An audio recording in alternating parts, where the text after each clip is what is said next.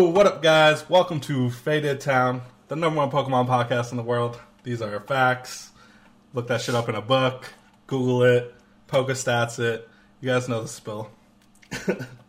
I'm back with another one of these one-on-ones, and I don't know if this is your guys' first time watching this. If you're on YouTube, definitely hit the subscribe button.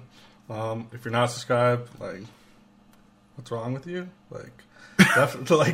What is going on? You got that coronavirus? What's happening here? Come on, guys. Like I said, I really love this format because I want people to get to know these players or these personalities in our community, and I think this gives them the best opportunity to voice whatever they want. So, like always, we get the best guests, and it is different. We got a regional champion. He just did runner-up at OCIC. We got Zach Lesage with us, man. How's it going? Yo, what's up, everyone? It's going pretty well. Yeah. Finally, a little bit more relaxed and rested after Australia. That week afterwards, destroyed me. Did you go to? I don't know if it. What was it? Collinsville? No, I actually bowed out. My original plan. Well, first off, that format sounds awful. Unless you're Justin Bocari, I feel like everyone else is probably pissed off that they ended up going there. Super rough. Yeti Gaming always runs great events. Mm-hmm. Pokemon, great game. I'm not a huge fan of the expanded format. Most of the time, I'm specifically not excited about the format right now. But yeah, I can't. I was going to go to Puerto Rico, and then I'm always late at booking flights and stuff like that. In this case, it worked out. Don't really have too much of a need for points right now. Not to sound like anything like that, but the finish definitely got me a decent bit of points that I don't need to fight as hard as I had to before. Yeah, you're top 16 racing, right? Yeah, so for top 16 going to Worlds, currently I'm ranked 4th, I think. Oh, you're solid. The math that I did shows that I have around 100 CP more than what it's going to finish at. So okay. Then we're big chilling. It's big chilling. You're just chilling. And the rest of the year is just fun, you know? So let's kind of hop into it. How did this journey begin? When did you get into Pokemon and the cards specifically, you know? Okay, so I'm a 90s baby. I'm old AF. I'm 28, just turned 28 in February. So I've seen the whole Pokemon from where it began and to where it is now. Started off by really watching the TV show as a kid. Obviously, my mom, we'd go to the store. I'd be like, yo, can I get some Pokemon cards? She'd be like, no. So every couple months, I get a pack here and there.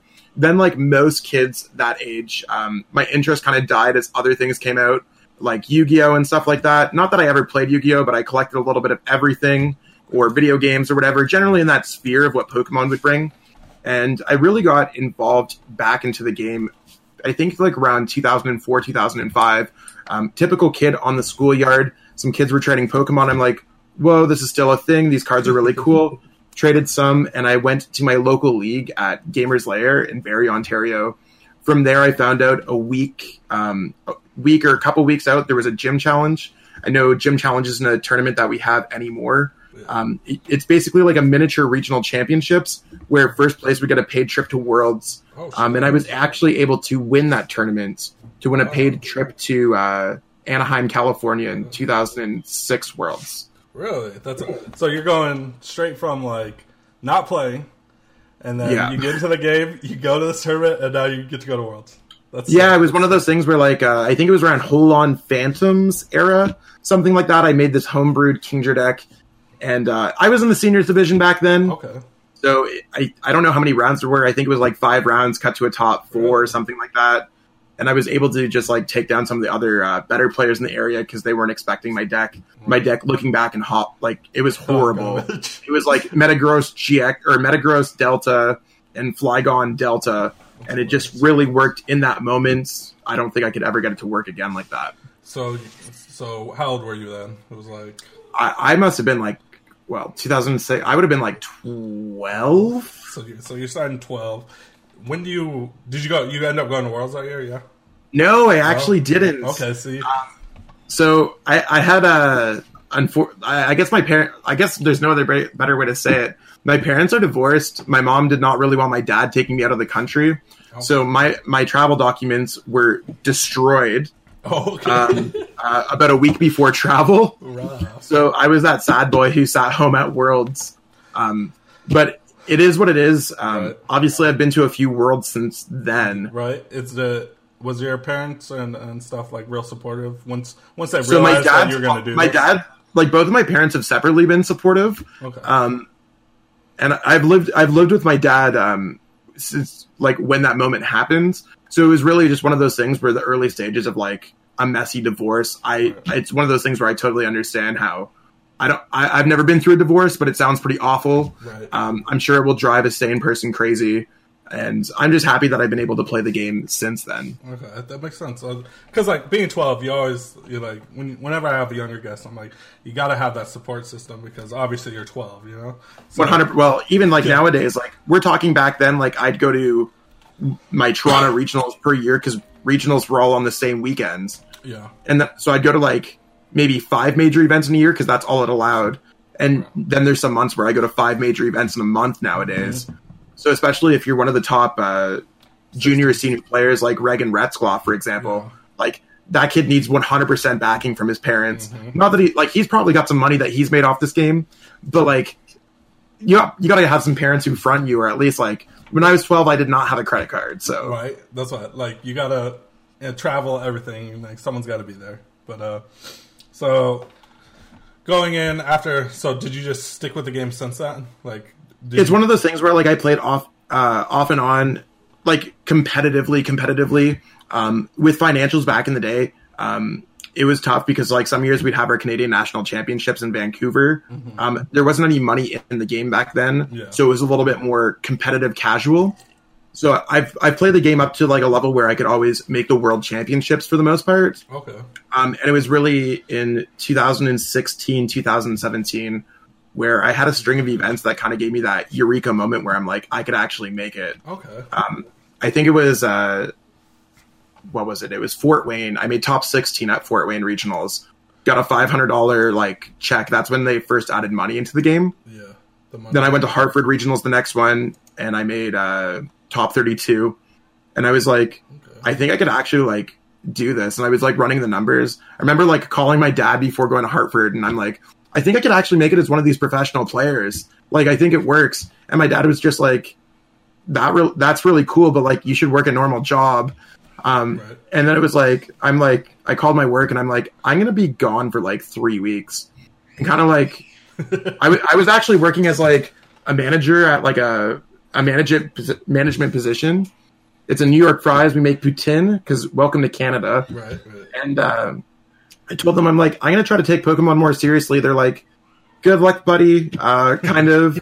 And ever since then, I really didn't look back. Right. So that's another question. You're full-time Pokemon right now. 100% full-time. I don't work at McDonald's. I don't do any. I don't work as an office. I put in 100%. I know some people have made some jokes online about like how much money you actually can make off this game, or everyone's like, parents' basement dwelling, blah blah blah. I'm like, I live within Toronto, like Greater Toronto area, about 40 minutes north Barrie. Currently, the 3rd most expensive city in all of Canada. Not to like be like money clout or anything like this, but like you can fully self-support yourself off Pokemon. Yeah, I mean, it's definitely a stereotype that you probably hear a lot, just like you said. 100%. I've heard some snickers in the back. I've seen some stuff in PTCG Hell. It's one of those things where like I really don't care. I coach kids, I coach clients in general because there's some adults that also go for coaching as well. I write for 60 Cards, PTC Geo Store. I have a bunch of sponsorships. Yeah, I do want to talk about sponsors with you because for sure. Obviously, you probably hear it a lot with the whole sponsorship and yourself because you're like on the show. I really am an advocate of talking about. When it comes down to teams and sponsorships is a totally different thing. And sure. I think I use you as an example a lot because my thought process is that these are not teams. Like AirG is not a team. Your sponsorship because like when you probably get a lot of flack because I think by far you're the one person that bounces around. It's one of those things where like, bouncing around whatever terms it is. Yeah. At the end of the day, if there's any of my old sponsors doing this, I totally appreciate the opportunity In the moment, but I come from a corporate background, from Yum Management, the ones that do KFC, Pizza Hut, Taco Bell, stuff like that. So being an area manager for my local area, I know a lot about business and I know when to draw a line. And I think a lot of these sponsors, they see the appeal of being like, oh, cool, it's esports. Oh, cool, like I like these players. When friendships and money get involved, it's often a very toxic relationship. And the reason why I've left a lot of teams is because I know when a ship is sinking. Okay. And I'd argue to say that I'm not wrong. No, like, one of my biggest are, because I think the most flack I think you get is more like, oh, he just left another team. And I'm like, in my head, how I see it, I've always seen it this way, is he didn't leave a team. He left, he didn't agree with what the terms of that sponsorship was. And sure. he moved on to something that he thought was better. And as much, and this whole team thing is just ridiculous in my opinion. Like, I think nowadays we're seeing teams which are actually testing groups that are just I think now and more it's a little bit more testing groups because like I can tell you firsthand from being I love all the people who were on Dead Draw Gaming when I was on there. If you asked if I tested with them at that time, I did not at all. Like, I have my homies, I have my whatever. Like I had Danny on the podcast last week, and we talked about the whole situation with Dead Draw, and like those 5-6 players, that was a team. Like 100%. Yeah, that was a team. The other, and he said like he made a whole thing where we had all those other sponsorships, but they're just sponsored players, and I was like, that's what I've been trying to tell people. I'm like, it's a sponsorship. It has nothing to do with teams. Like, this whole thing is not teams, guys. So when people want to sit here and go, Zach Lesage left another team, I'm like, no. It was really like it wasn't working out. Like, especially with like the financials of like running through things. Now that DDG is a little bit over, I'm a little bit more open to talking about it. Yeah. But they were paying the top 3 players a certain amount per event. Well, when you're Zach Lesage, and I finished like last year, like 4th in North America or something, and you're going against Daniel Tavilla, Jimmy Pendarvis, Caleb Gettimer, and you can just you go down the whole list, and you're like, if I was the top 3 out of those players at a tournament last season, I was doing pretty good. Mm-hmm. So running through the numbers, it just really didn't work out. And I'll admit, DDG is one of the ones where I left where I was frustrated. Last year, I was not in the greatest of mental health. So when I left DDG, I was very upset at that moment. And it was more of me being reactionary. Yeah. For other teams, like most currently, I left Rock Games, I think, in October. When it was my tweet, or I guess my Facebook post on that, explained how it was. I could have gone through it a little bit differently, but at the end of the day, when a team tells me that they can no longer financially support me, I'm like, that's cool. I appreciate that opportunity. There's nothing that holds me onto a team in a contract. Right. There's nothing that's holding me on financially. I'm like, look, I need to look for something else, because as much as I could fully support myself off Pokemon, it's like if you worked your normal day-to-day job and they're like, we're cutting your hourly rate by this, or if your money expected at the end of the day is this. And it's not all about money, and everyone can be homies. But at the end of the day, if I'm staying on something that can't offer me what I'm looking for, I know that at the end of the day, if I can't eat, or if I can't support my family, or if I can't support myself, that's why. Yeah. And even things where like you just know where a team is destined to not last forever. We just saw Dead Draw Gaming finally close their doors, or are closing their doors over the past little bit. Mm-hmm. It's, for me, where I am with the Upper Hand, a store that's been established in Toronto area. For me, it's being a little bit more local. I'm not even per se a sponsored player. I'm more of a local community ambassador, and we're helping to grow our grassroots level at this store so that we could see a future in Toronto area, because we're one of those places where Pokemon, it dies off every once in a while. It's kind of a vicious cycle, because we only have 1 regional championships in our entire country. That's true. So there's a bunch of places where we could hold regionals and stuff like that, but for people like, there's a bunch of people who aren't going to Toronto regionals in a couple weeks because they don't have a passport. We could flip around the other way around, where as a Canadian, I have to go through customs twice a month just to play this game, which it's not bad, but it's also one of those things where I'm in a foreign country.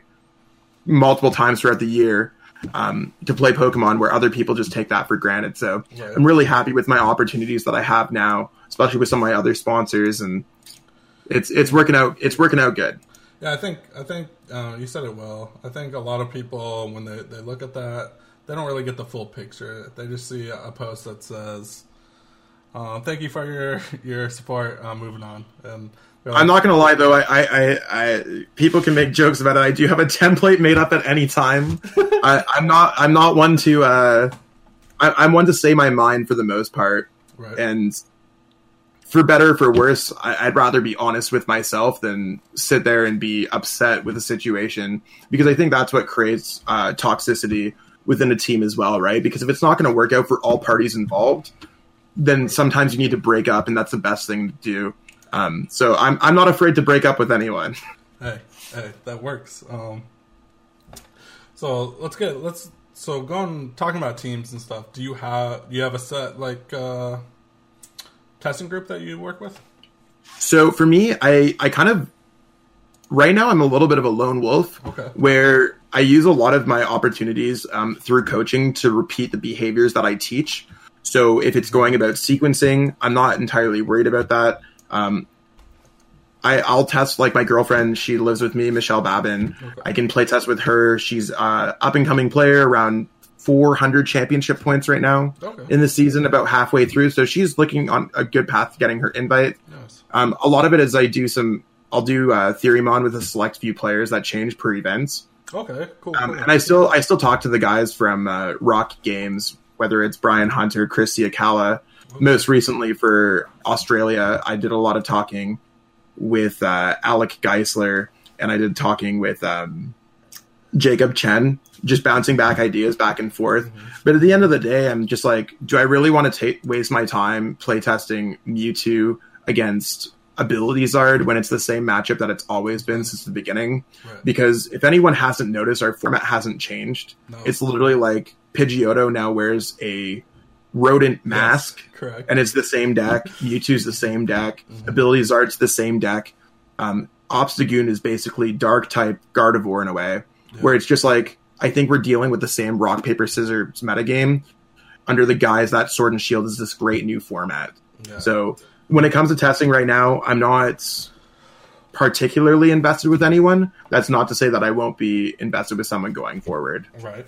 Because it's a big theme on here where when we talk to these top players, like one thing that's come around is that all these testing groups are coming together, and you're seeing results from like Cutter Tap or the Lab and DDG, but when I talk to people like you or like Pablo, which Pablo has a team, sure, right? I think he's on like Brave Birds, something like that, sponsored by Panini or something like that. Yeah. But when I talk to him, he's like, a lot of what I get, my repetitiveness and my runs are through coaching, and I think the same with you. You're like, well, I teach this all day. So yeah, exactly. Like I'm putting in a 40-hour week of me grinding Pokemon. If it's not like, let's say I put in 20 hours minimum a week of testing, and that's with me doing a 30, 40-hour week. And then the other like 20, 30 is me talking. And then like anyone who plays this game as a hobby is still going to talk to their homies on the side on Messenger and be like, yo, what about this deck? What about that deck? Yeah. So I think especially as like coaching goes forward and it continuously provides stability. Yeah. It's one of those things where I think it allows me to just become an overall better player. Right. I don't necessarily put myself as Daniel Altavilla in that range of player because he's seen a lot of success. But at the end of the day, like, I think that you're up there. Yeah, we're up there. You're fine. Like, but it's one of those it's the continuous habits that I put through that really help me get that extra win percentage at the end of the day. I think it's just you have a good mindset and you're working with it. So when I kind of want to just look at your Limitless. Sure. So really, we go back to 2016, 2017. You internationals motherboard, and you get Darkrai, you get top 120 or top 64, yeah, top 64 at Australia that year, and then That was basically I wasn't playing, like I was playing for an invite that year. Yeah. It shows that I went to Australia, but it's just like my brother came second at London Internationals that year. He had a paid stipend. So for me, I was like, oh, cool, we can go to Australia. Like that was basically the first year that Pokemon introduced this huge international travel. So we actually made a family trip out of that with my brother, my dad, and we all played in the tournament. So it was pretty cool. One thing I noticed when I looked through your Limitless, which I noticed this a lot in a lot of the top players, you find a deck and you kind of stick with it, and 100%. And that's like something you live by, basically. It's one of those things where I know, like last season is when I saw a lot of success with Blacephalon GX. Correct. Became known as like the Blowns guy. When it came down to Blacephalon GX, I actively tested every single deck available in that format and continuously came up with the same answer that Blacephalon GX was one of the best choices I can make for each event.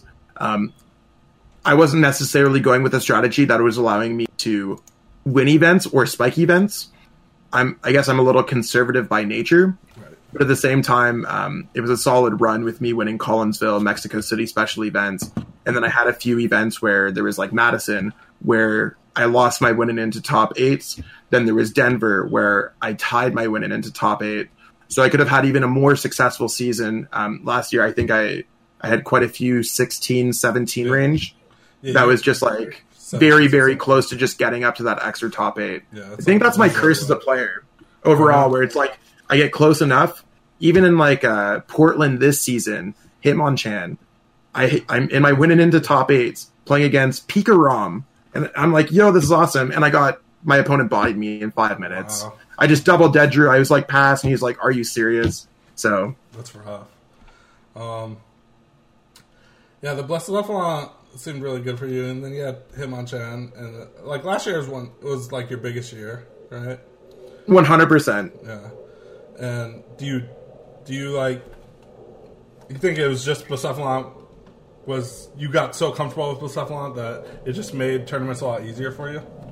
Well, I think like what a lot of people fail to understand is like there's the modern era of the game, and before that, like I have over I'd say 10 regionals top 8s in the as a master in the non-modern era of the game. Right. I'm a 5-time state, provincial, territorial champion, where it's just like depending on where I was with my work or career or anything like that at the time, my interest in the game has dwindled or gone up. Now that I'm playing on a professional level, I think it's one of those things where Blacephalon helped me for sure. I was an early pioneer for that deck and made top 8 at LAIC. From there, I was like, oh, cool, this concept actually really works, and like kind of rode the wave on it. But in general, the same way, I've played a bunch of different decks to success, so I wouldn't say it's necessarily just Blacephalon. Right. Going into this year, it looks like you're on Reshizard. Is that a Reshizard? I think it's a pretty good deck going forward. Yeah. This year's actually like kind of disappointing for me because it's like. My Limitless compared to last year makes me look like I've been slacking or not traveling or something. Especially if we compare it to where we are at the year. Because I think I made like day 2 at almost every single regionals last year up until this point. Yeah. Whereas this year it's just like I got points from every single regionals except Atlantic City. Okay. So it's one of those things where like Atlantic City I went in with abilities art, got my butt handed to me, went 0-3. Then I played Guardian. I think I went like 6-3.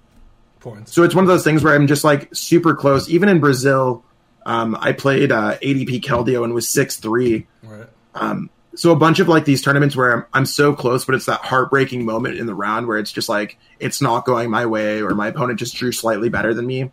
So in some ways, it's a little bit of an off year for me where it's like I'm on the wrong side of that coin. But obviously, I'll take the second place at the international championships because that kind of makes up for a lot of it. Right? Because like. So was last year's first place at Collinsville? That was your first regional championship? That was my first regional championship win. Yeah. Okay.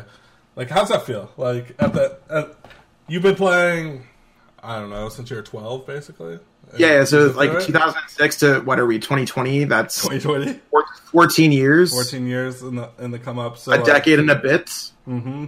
So obviously you have a lot of experience in top 8s. to get over it's one of those things where it's like it finally felt like it all played together. I can't attribute to anything a little bit than getting luckier in the top 8 than I have in the past. Like, I'm not unknown to making it far in a tournament, but like if we go to LAIC, when I played against Daniel Altavilla in the top 8, my deck was not equipped to beat his deck. Right. And where it's like to finally be in a position where I played against Peter Kika. Kika was playing Buzzwole Lycanroc kind of deck, I guess. Yeah. And my deck had a very strong answer with Naganadel. Then I played against Riley Hulbert, where he was playing a control deck. That was a matchup that I extensively tested going into that tournament that I understood. And then I played against Daniel Altavilla, and he took out all of his decks for Blacephalon. So it's one of those things where like it worked really well guiding into the top 8. Right. So it honestly felt good, really good, because I've always wanted to become a regional champion. I think as many players, like for me, I was like, oh, cool, I can actually finally do it now. So it gives me hope for the future. I think it was a really big moment. Right. And then coming into this year, you get to the finals and in an international. And like usually that's the steps. People like, let me get the regional championship, let me get the international. Like going into the matchup, you get a whole day, right? So like what are you testing that night before that matchup? No, not at all. It's one of those things like I can almost put it back to where I was going into the top 8 against Tord because I knew I was playing. I actually like I was outside making a phone call, just talking to my fam, and it was one of those things where I knew I made top 8. I was secured, handed my deck in for deck check. And then I didn't even know, I didn't realize where I fell in the top 8 because I'm looking at the whole thing. Ability Zard was a really solid call for that top 8 in general. Because I'm like, oh, I do well against the 2 ADP Zacians. I do well against the 2 Chinchino controls, or at the time 2 Chinchino controls. Rip the DQ. And it's one of those things where I'm like, I was so pissed off that I hit Mewtwo because I knew that it was my worst matchup in the top 8. Yeah. I honestly don't know if I would have been able to win that matchup against Tord if he did not get that game loss. Right. People were like, oh, your game 1 looked really cool. And I'm like, yeah, but that was like the 1 out of 10 games that it looked really cool. Game 2 shows more what the matchup should be. Right, because like in that game 1, he detonated 3 welders. Like, oh, exactly. As soon as that happened, I was like, this game should be. I'm looking good. Even that game was super close because he got me down to the reset stamp at the end. I drew quite fortunately off the reset stamp in order to win, I think, with a Victini Prism Star. Yeah.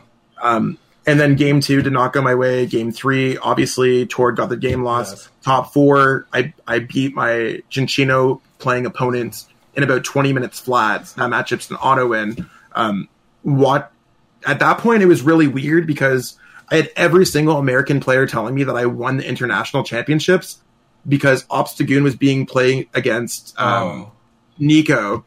And my deck is equipped to beat Obstagoon, especially like a list that doesn't have Stealthy Hood. I have Reshazard, so they don't really have all the tricks that they could use against Mewtwo.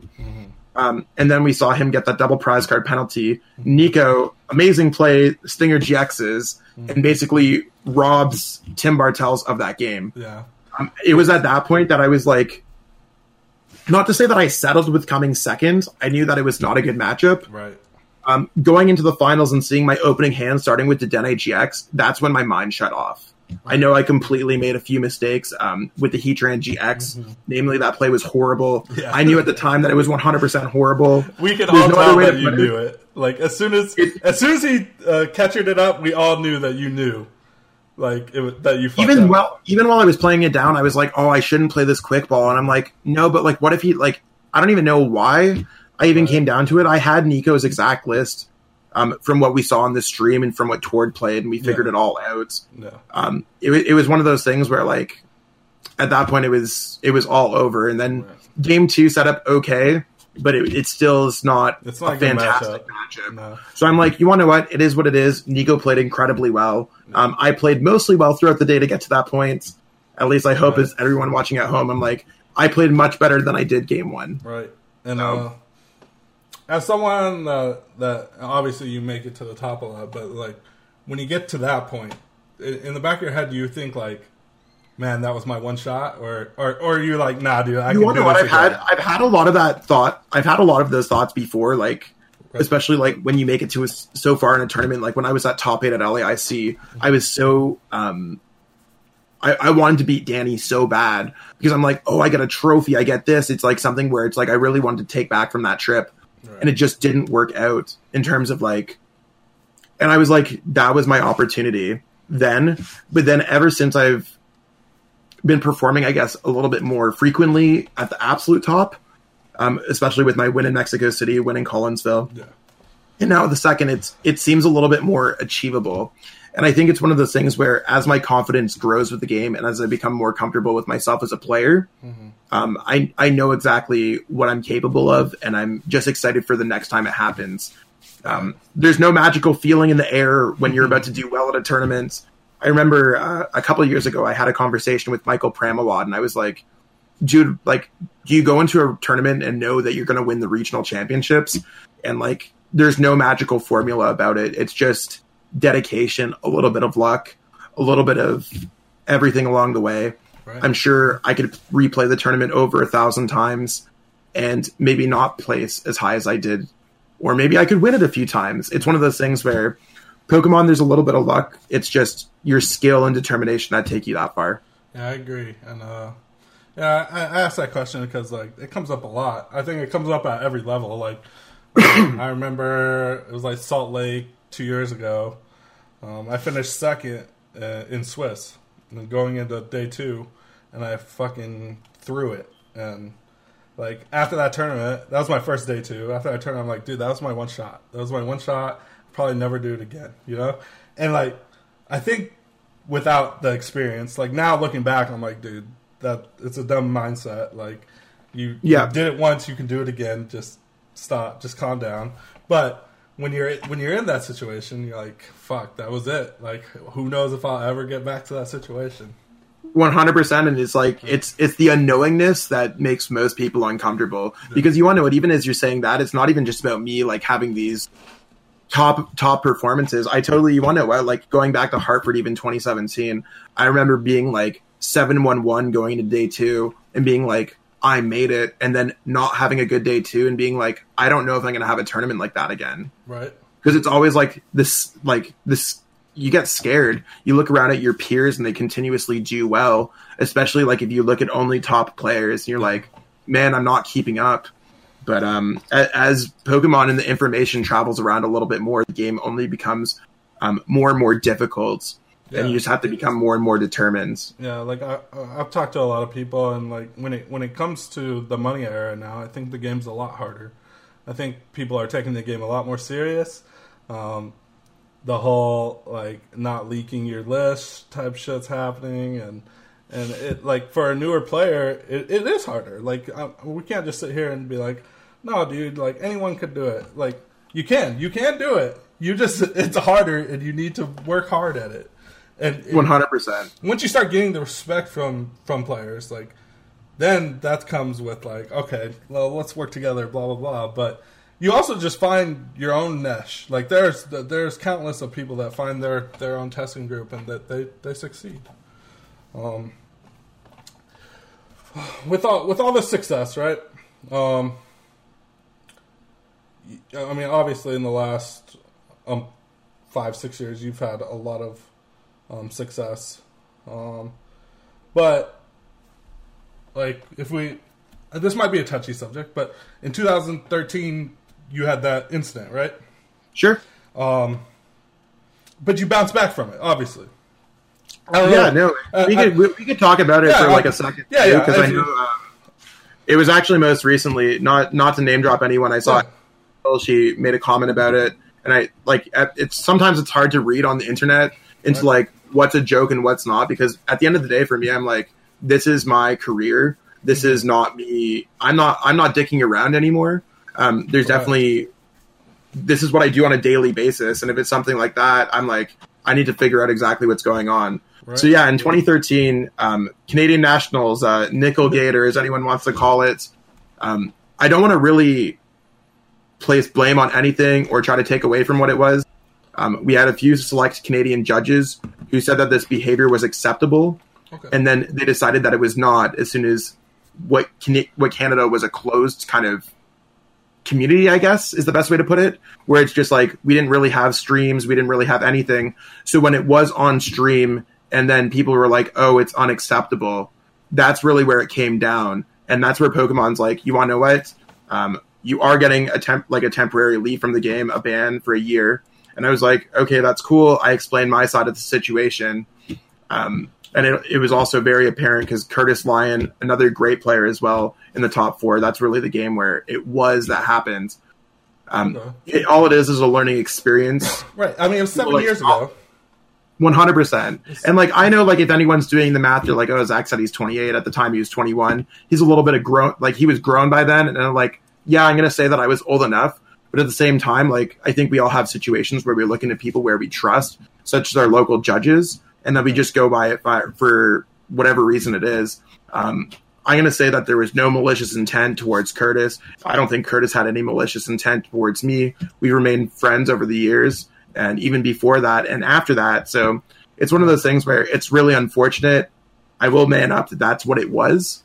I wasn't trying to gain any advantage. For me, my deck Blastoise plays a lot of energies. I'm gonna make sure that I'm not gonna draw into a gigantic clump of them. Yeah, that's what, like, when I looked into it, and I'm sure everyone's probably seen the video, but sure, like, when I watch it, I'm like, oh, he got banned for declumping, and then, like, when you hear people talk about it, he's like, oh, he's stacking his deck. Like, in my head, I didn't even think that. Like, in my head, I was and that's exactly what it was. Where it's like that's where I was, and I'm sure what it was. There was probably an insufficient shuffle somewhere, or that's basically what declumping or stacking your deck is an insufficient shuffle. I was like, it might be the same thing. By no means, in any way, was there any malicious intent on it. So, right. At the end of the day, I look at it like this: regardless of whatever it was, Pokemon made a decision on what it was. Yeah. I did everything up to what Pokemon standards were for that, and now I've 100%. Right. There's been 0 issues since then. Right. People could look at it as just like, I'm not the one who's getting taken away from tournaments. I'm not the one who's on Pokemon's watch list. At least I hope not. I think but I played many games on stream. Like, I literally was like looking through on YouTube the other day. There's like probably 50 games of me playing on regional streams since then. And there's been no call-out post. There's no nothing at anything. There's not been any, like, Zach Lesage is sketchy. People can have an opinion of me, but I try to 100%, especially as a coach, as a member of the community, I just try to live the game up to the absolute fullest. Right. Like, the biggest reason I bring it up is because it happened 7 years ago, and now, if you, like, 7 years ago when that happens, do you think in your head, like, I'm going to be a full-time Pokemon player now? Like, when that happens, there's no way. Like, and now look at you. Want to know why? Like, it's definitely one of those things where, like, the only things that went across my head was, fuck this game. Exactly. Where I sold my collection, just so everyone knows. I've sold my collection in this game probably, like, 5-10 times. I used to be, like, that rage quitter where it's, like, at the end of a tournament that doesn't do well, or I'd make top 8, I'm like, I literally want to get out of this game as much as possible. With that being said, I've acquired a large collection since then, and we're back in it. That's what we're here for the foreseeable future. And I think a lot of people don't get the full story. You know, they watch the video, and then you probably hear about it all the time. Even though it was 7 year ago, you probably hear, oh, no, and you want to know what? There's always going to be echoes, and there's going to be Snickers. Right. Like, we even saw with other players, like Igor Costa, like, the way that they kind of dragged him through Hey Fonte, and the way that they dragged him through Verbank. And it's just like, at the end of the day, is what Igor did, that's for Pokemon to decide. But to pull up any other skeletons out of anyone's closet, I think there should be, like, a certain time for it to close. Right. And I think when people are trying to make their full-time careers out of this, and their community members, and a lot of it, like, especially for yourself, doing a podcast, I'm sure you understand that content creation is not this multi-million-dollar job.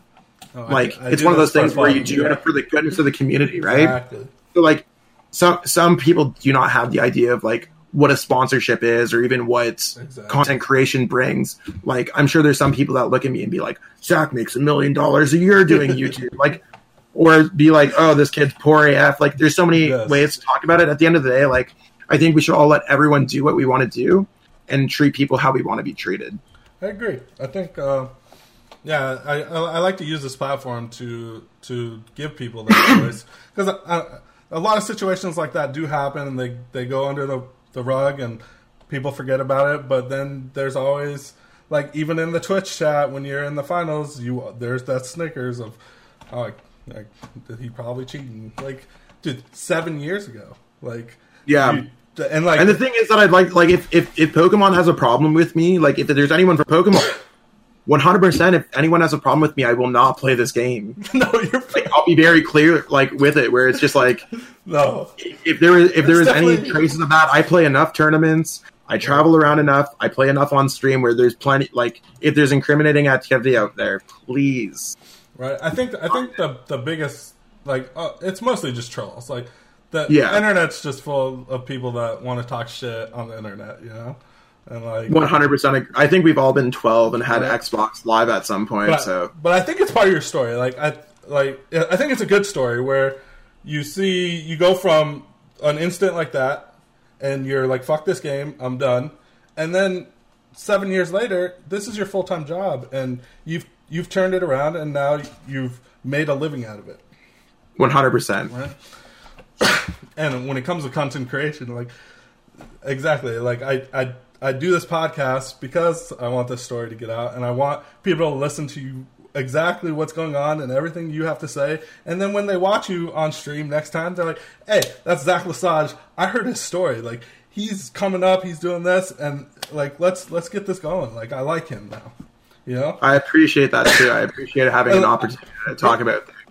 I think a lot of stories being told. Like even like when I had Xander on, and he got top 4 at Worlds when he was like 15. I'm like, how is that not a story? How does not everyone who plays this game know that? You know? And well, that's the thing too, where it's just like things get washed over in this game, and like I see it in Canada. We have like a lot of really strong players. Like one of those things, the way that I know how this game can quickly forget what your past accomplishments are. When my girlfriend moved from Montreal, Quebec to come live with me, I took her to a first cup relatively early into our relationship. She played Pokemon before me. We met through Pokemon. Okay. She played against Andrew Estrada, which is our 2014 world champion. Yeah. Anyways, she didn't know who he was. Right. She did not know at all. And it's not like her being like specifically like turning a blind eye to like what someone's accomplishments are. Same way that like Rowan Stave now plays in my area, and he won Worlds in 2015 in juniors. People are just like, oh, it's just some master this year, and how he made top 4 last year in seniors. Like people are really, it's easy to forget about people along the way as well. So that's why I think like for someone like Xander who made accomplishments at Worlds before, people are really forgetful of old accomplishments. And I'm a real advocate of like, if you do have an accomplishment, say Joe Blow wins regionals in Collinsville next week, like reach out to people and get on these social medias, because I think that these platforms help grow the community, and like there just wasn't this in the past. There was nothing. No. And now there's so many mediums, and like I want to address this too. I get DMs a lot where I'll get a DM that's like, because I had Nico on, and then he was on Trainer Chip, and he's like, "Could you believe he went on Trainer Chip too?" I'm like, "This isn't a race. This isn't a competition. Like, guys, we grow this community together. Like, I like, in my opinion, if you do well at something, you should hit every single platform. If you're invited to go on Celio's network and Trainer Chips and Rare Candy, like, hit them all, because like all this works to grow the community. Like it's not, there's no downing 100%. Anyone. The more that there's Pokemon like TCG that's just searched on YouTube, and exactly. That's why I think like, no matter what, like if there wasn't that kid on the schoolyard who was trading Pokemon that day, I'd probably be working some office job, a 9 to 5, and wouldn't be traveling around, or I wouldn't even be here in this opportunity. Don't know what my life would be, but it's one of those things where like Pokemon gets to different people in different ways. Right. I want to speak about what you just said with things getting washed over. I talked about this on, I think we talked about it last Wednesday. I don't know, one of the podcasts we talked about this. I really think it gets washed over because there's no off season. Like we go into Worlds, and there's an open that gives you points for the next year. Like, well, and we're just moving on. Now we have quarter zero of cups. Yes. Where it's like I go from my cups that I finished at LA or from NAIC. I go for NAIC. Right, it's like cool. You want to know what? I got my top 16 ticket to World, or I got my invite, and then it's like, oh, 2 weeks later, I have cups that I'm grinding for the next season. Exactly. I really wish they would have an off season. I think that it promotes it really promotes your players, because you get a rest period of, hey, this guy won Worlds, and and I really like, as cool as the Open is, I'm like, the more I talk to people, I'm more for let's do a last chance qualifier or something. I think I don't want to be like holier than thou. I'm very proud I haven't played in the Open. It's one of those things where I think that those points are very, like, especially for players who are joining in for the top 16 race on that behalf. I'm totally cool if any player works their ass off all year and gets an invite to the World Championships. I'm an advocate for players having the opportunity to play in the World Championships. I think the World Championships might be a little bit large at this time. But that's also coming from me from the mindset, like, when I played in 2012 Masters in Hawaii, I think there were 64 of us. Oh, shit. So it's just like, you're down to a really, really, really concentrated thing from back then to, I think the numbers are reaching, 500-600 nowadays. And that's the reason why I play for top 16 so hard every single year, because I just don't want to be one of those players who got unlucky once or hit the wrong matchup. Worlds is becoming a little bit more of a crapshoot. Yeah. With the Open being, like you said, with it being difficult like that, I think it's there has to be a fix towards it. Right. There's too many players who are like jump starting their entire everything off of the Open, and especially when we see players like not to use Igor Costa as an example, but he comes off of his leave from Pokemon, joins back in. He's definitely like a shark in a water full of people who couldn't make Worlds, or people who are pissed off that they did not make day 2 of Worlds, and use that to his advantage to play. Got 200 championship points. I don't want to say easy, because I don't think it's necessarily easy to win that event, but it definitely is a large amount of championship points that also players who are in day 2 of Worlds can never acquire back. Yeah, like that's what when I was talking to Nico about it, he's like, they either need to drop the whole Open thing, or day 2 player, if you're gonna keep this whole like no stop grind till we die situation, then these day 2 players need to be compensated with points for next year.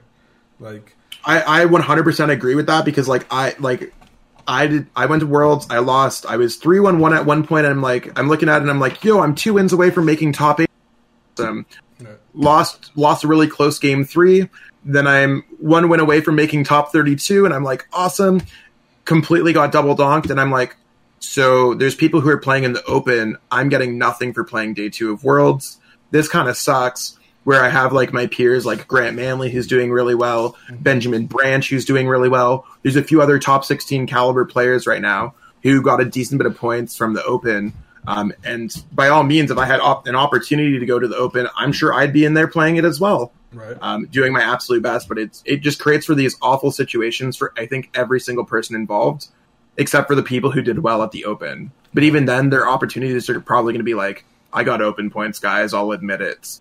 I think it's become like a little bit of this sad taboo to have Open points. Yeah, I'd really, like, I personally would wish that Worlds was just so focused on Worlds.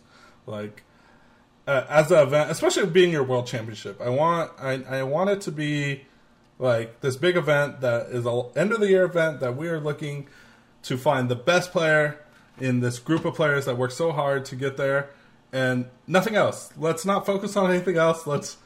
There's nothing.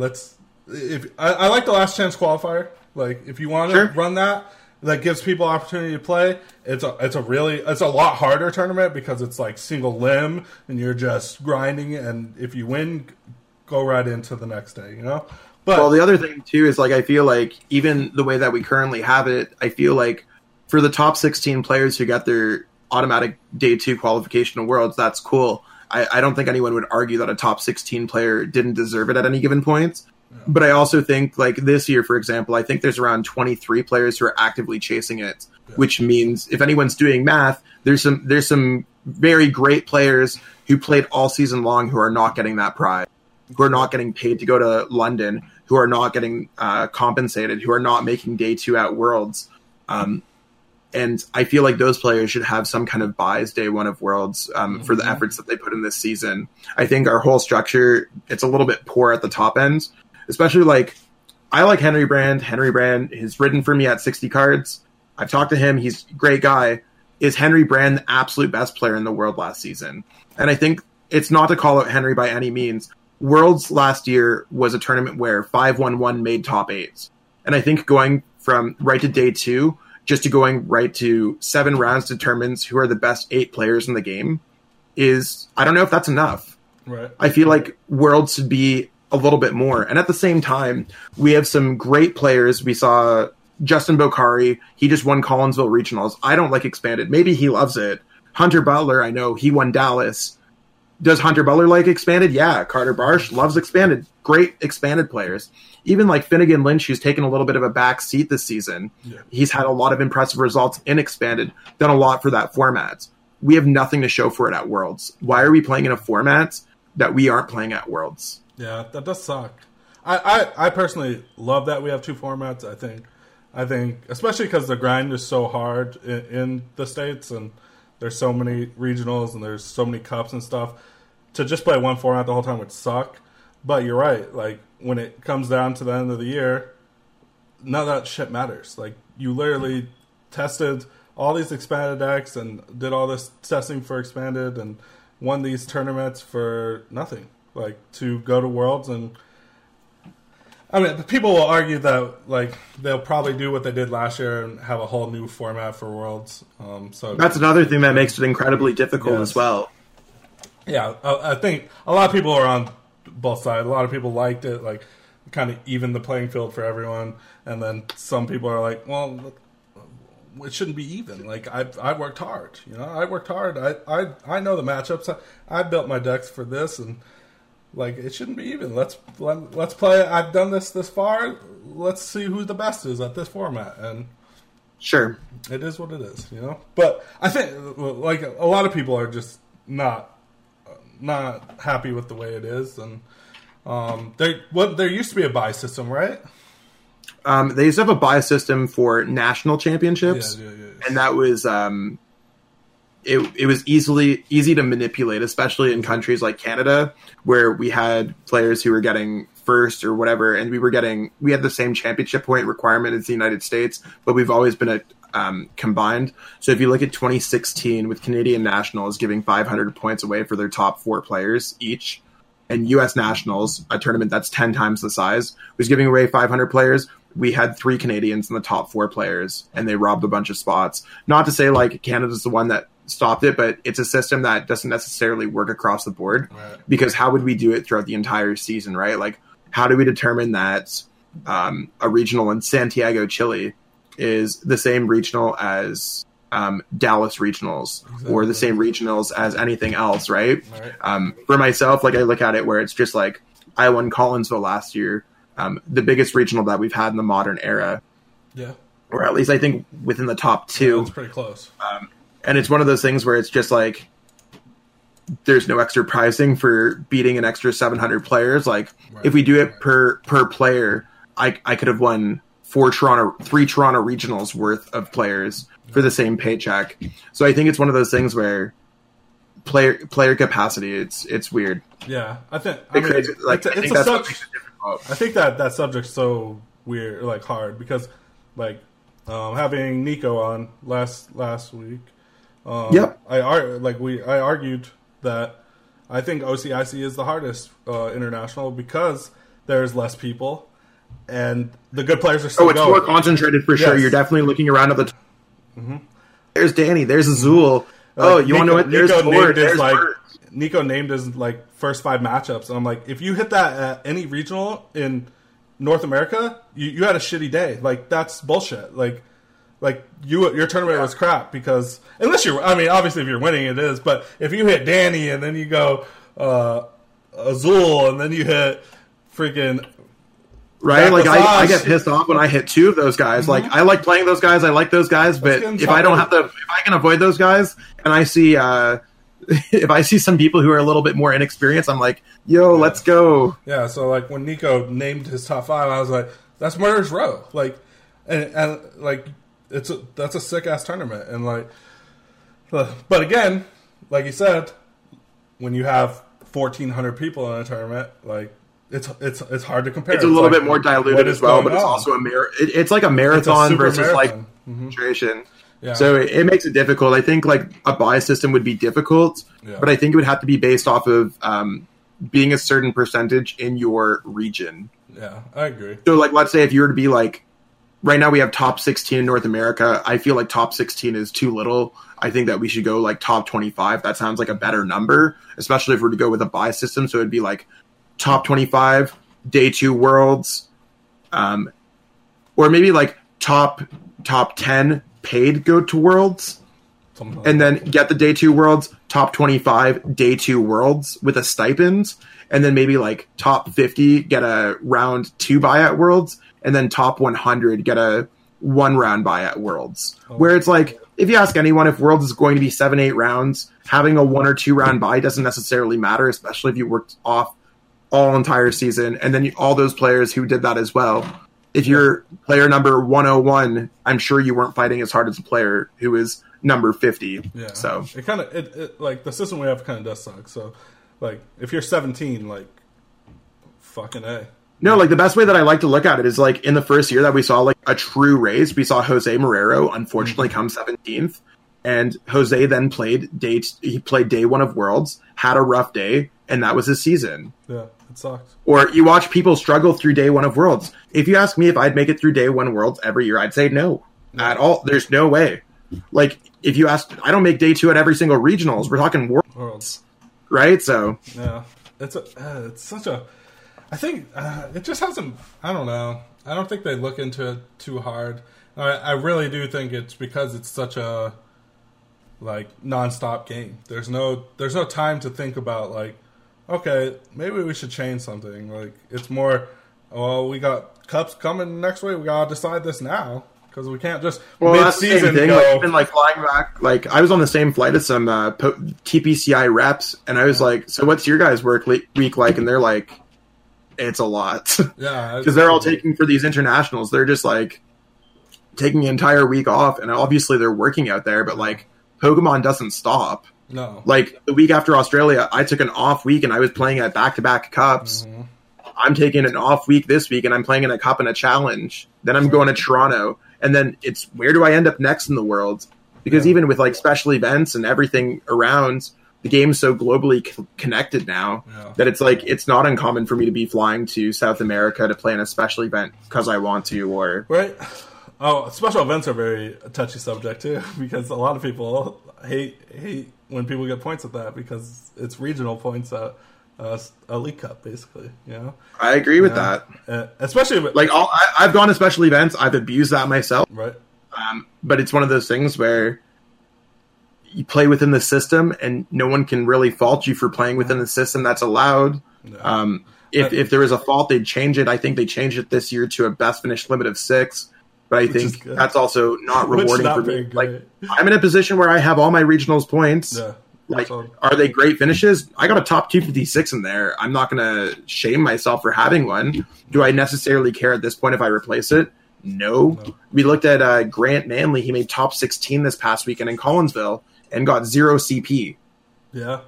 It's not as rewarding as people think at some points. Like, yeah, the grind is insane, especially for the top 16 players.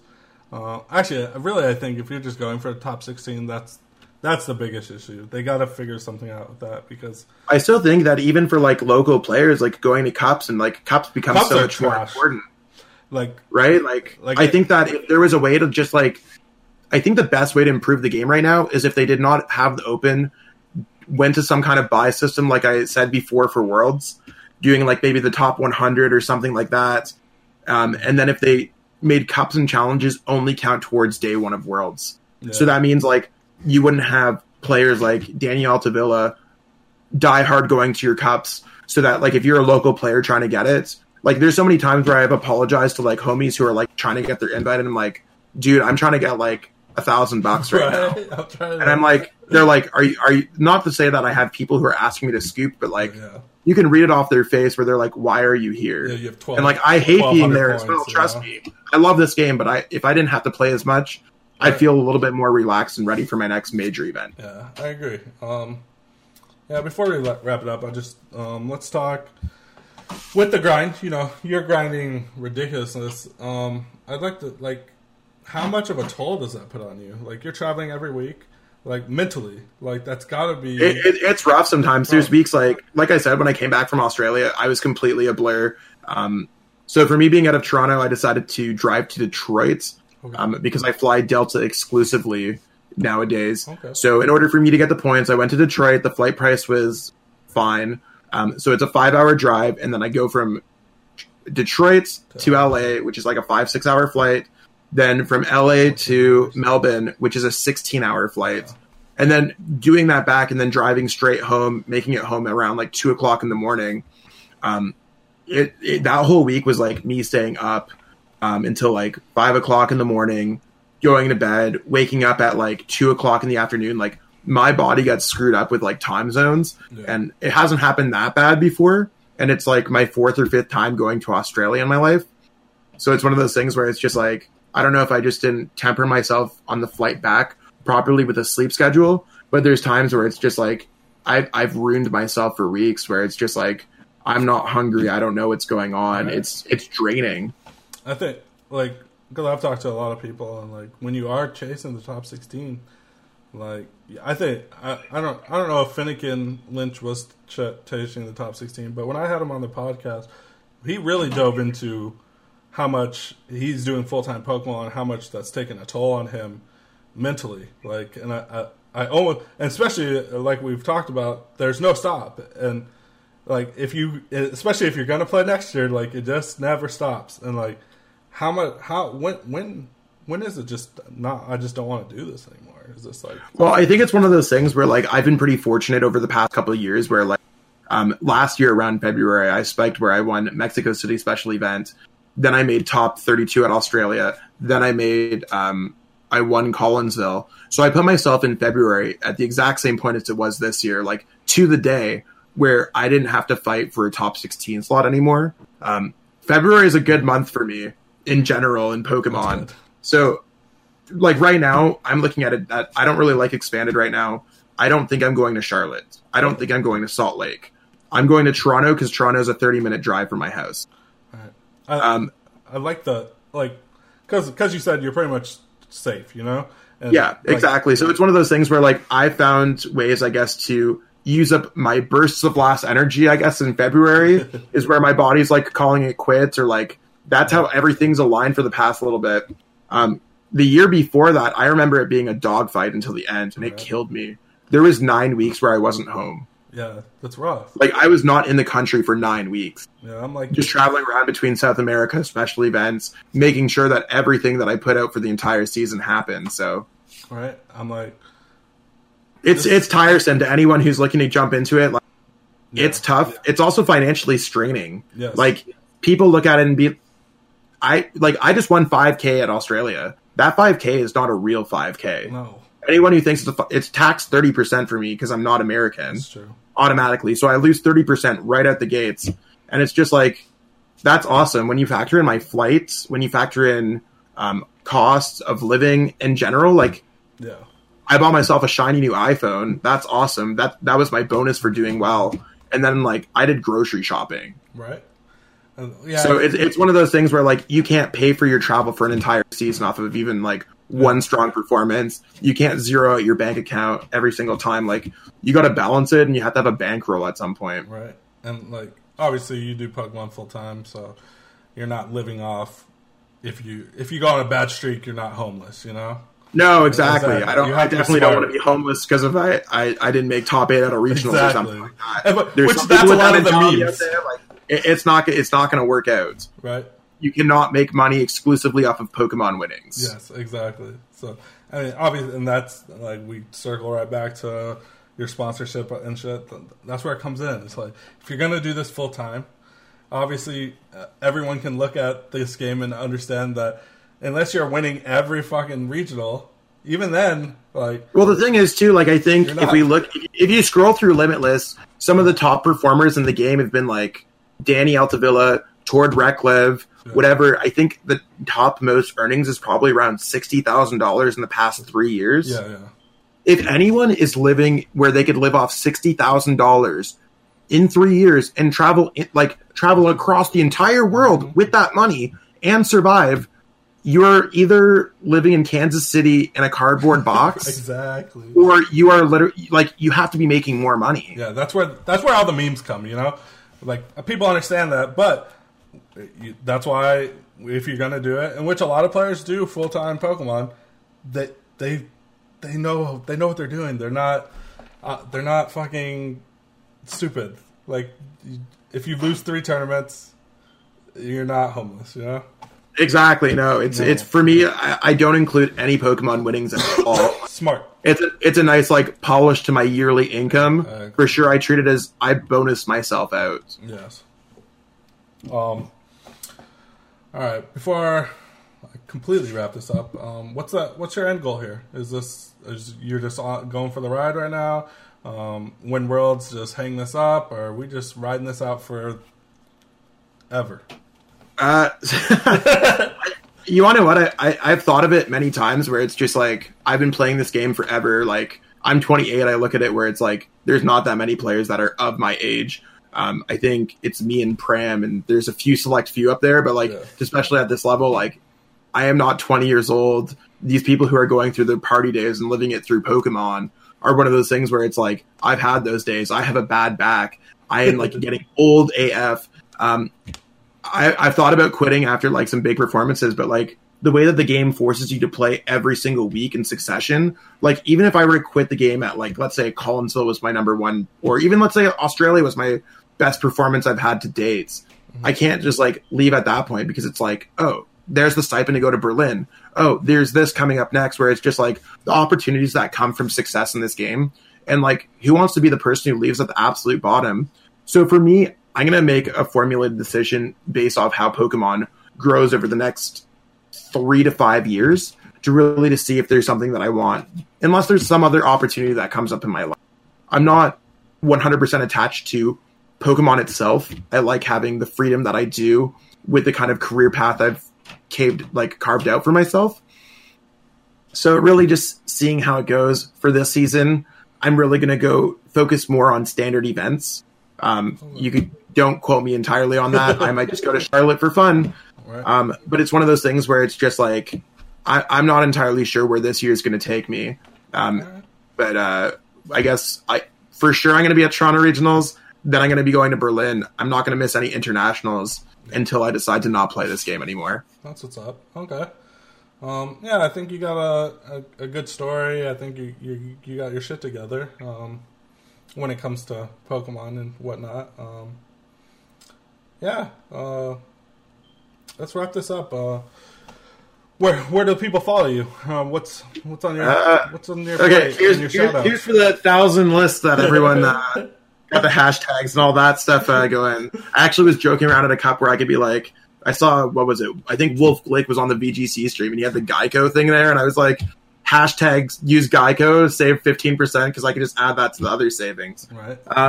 Okay, so you can follow me on Twitter at ZLasage Pokemon. Stay up to date on what I got going on there. I post about all my articles, my world travels, lots of free deck lists, lots of free content. I create content for Rare Candy, the YouTube channel. Lots of great stuff going on there. Write for 60cards.net and ptcgostore.com. I am sponsored by the Upper Hands store in Mississauga, Ontario. Great store. So if you're in the area, check it out, especially if you're around for Toronto Regionals. tcevolutions.com. They have some great damage counter products. Whether you're using a GX counter or their damage counters are awesome. What else do we got going on here? Sponsored by Ultra Pro as well. So not even that, the fact that I'm sponsored by Ultra Pro.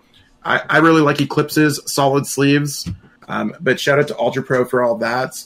Just got to go through here to make sure that we got everything going on here. Yeah. Got to go through the hashtags, and that's generally it. Beyond that, I don't really stream too much on Twitch, more just YouTube. But you can follow me at Zelasage Pokemon as well on there. Okay. I stream like twice a year right now, so dope. That's what we got. Yeah, I really appreciate you coming on, man. But for now, guys, we're gonna scoop it up.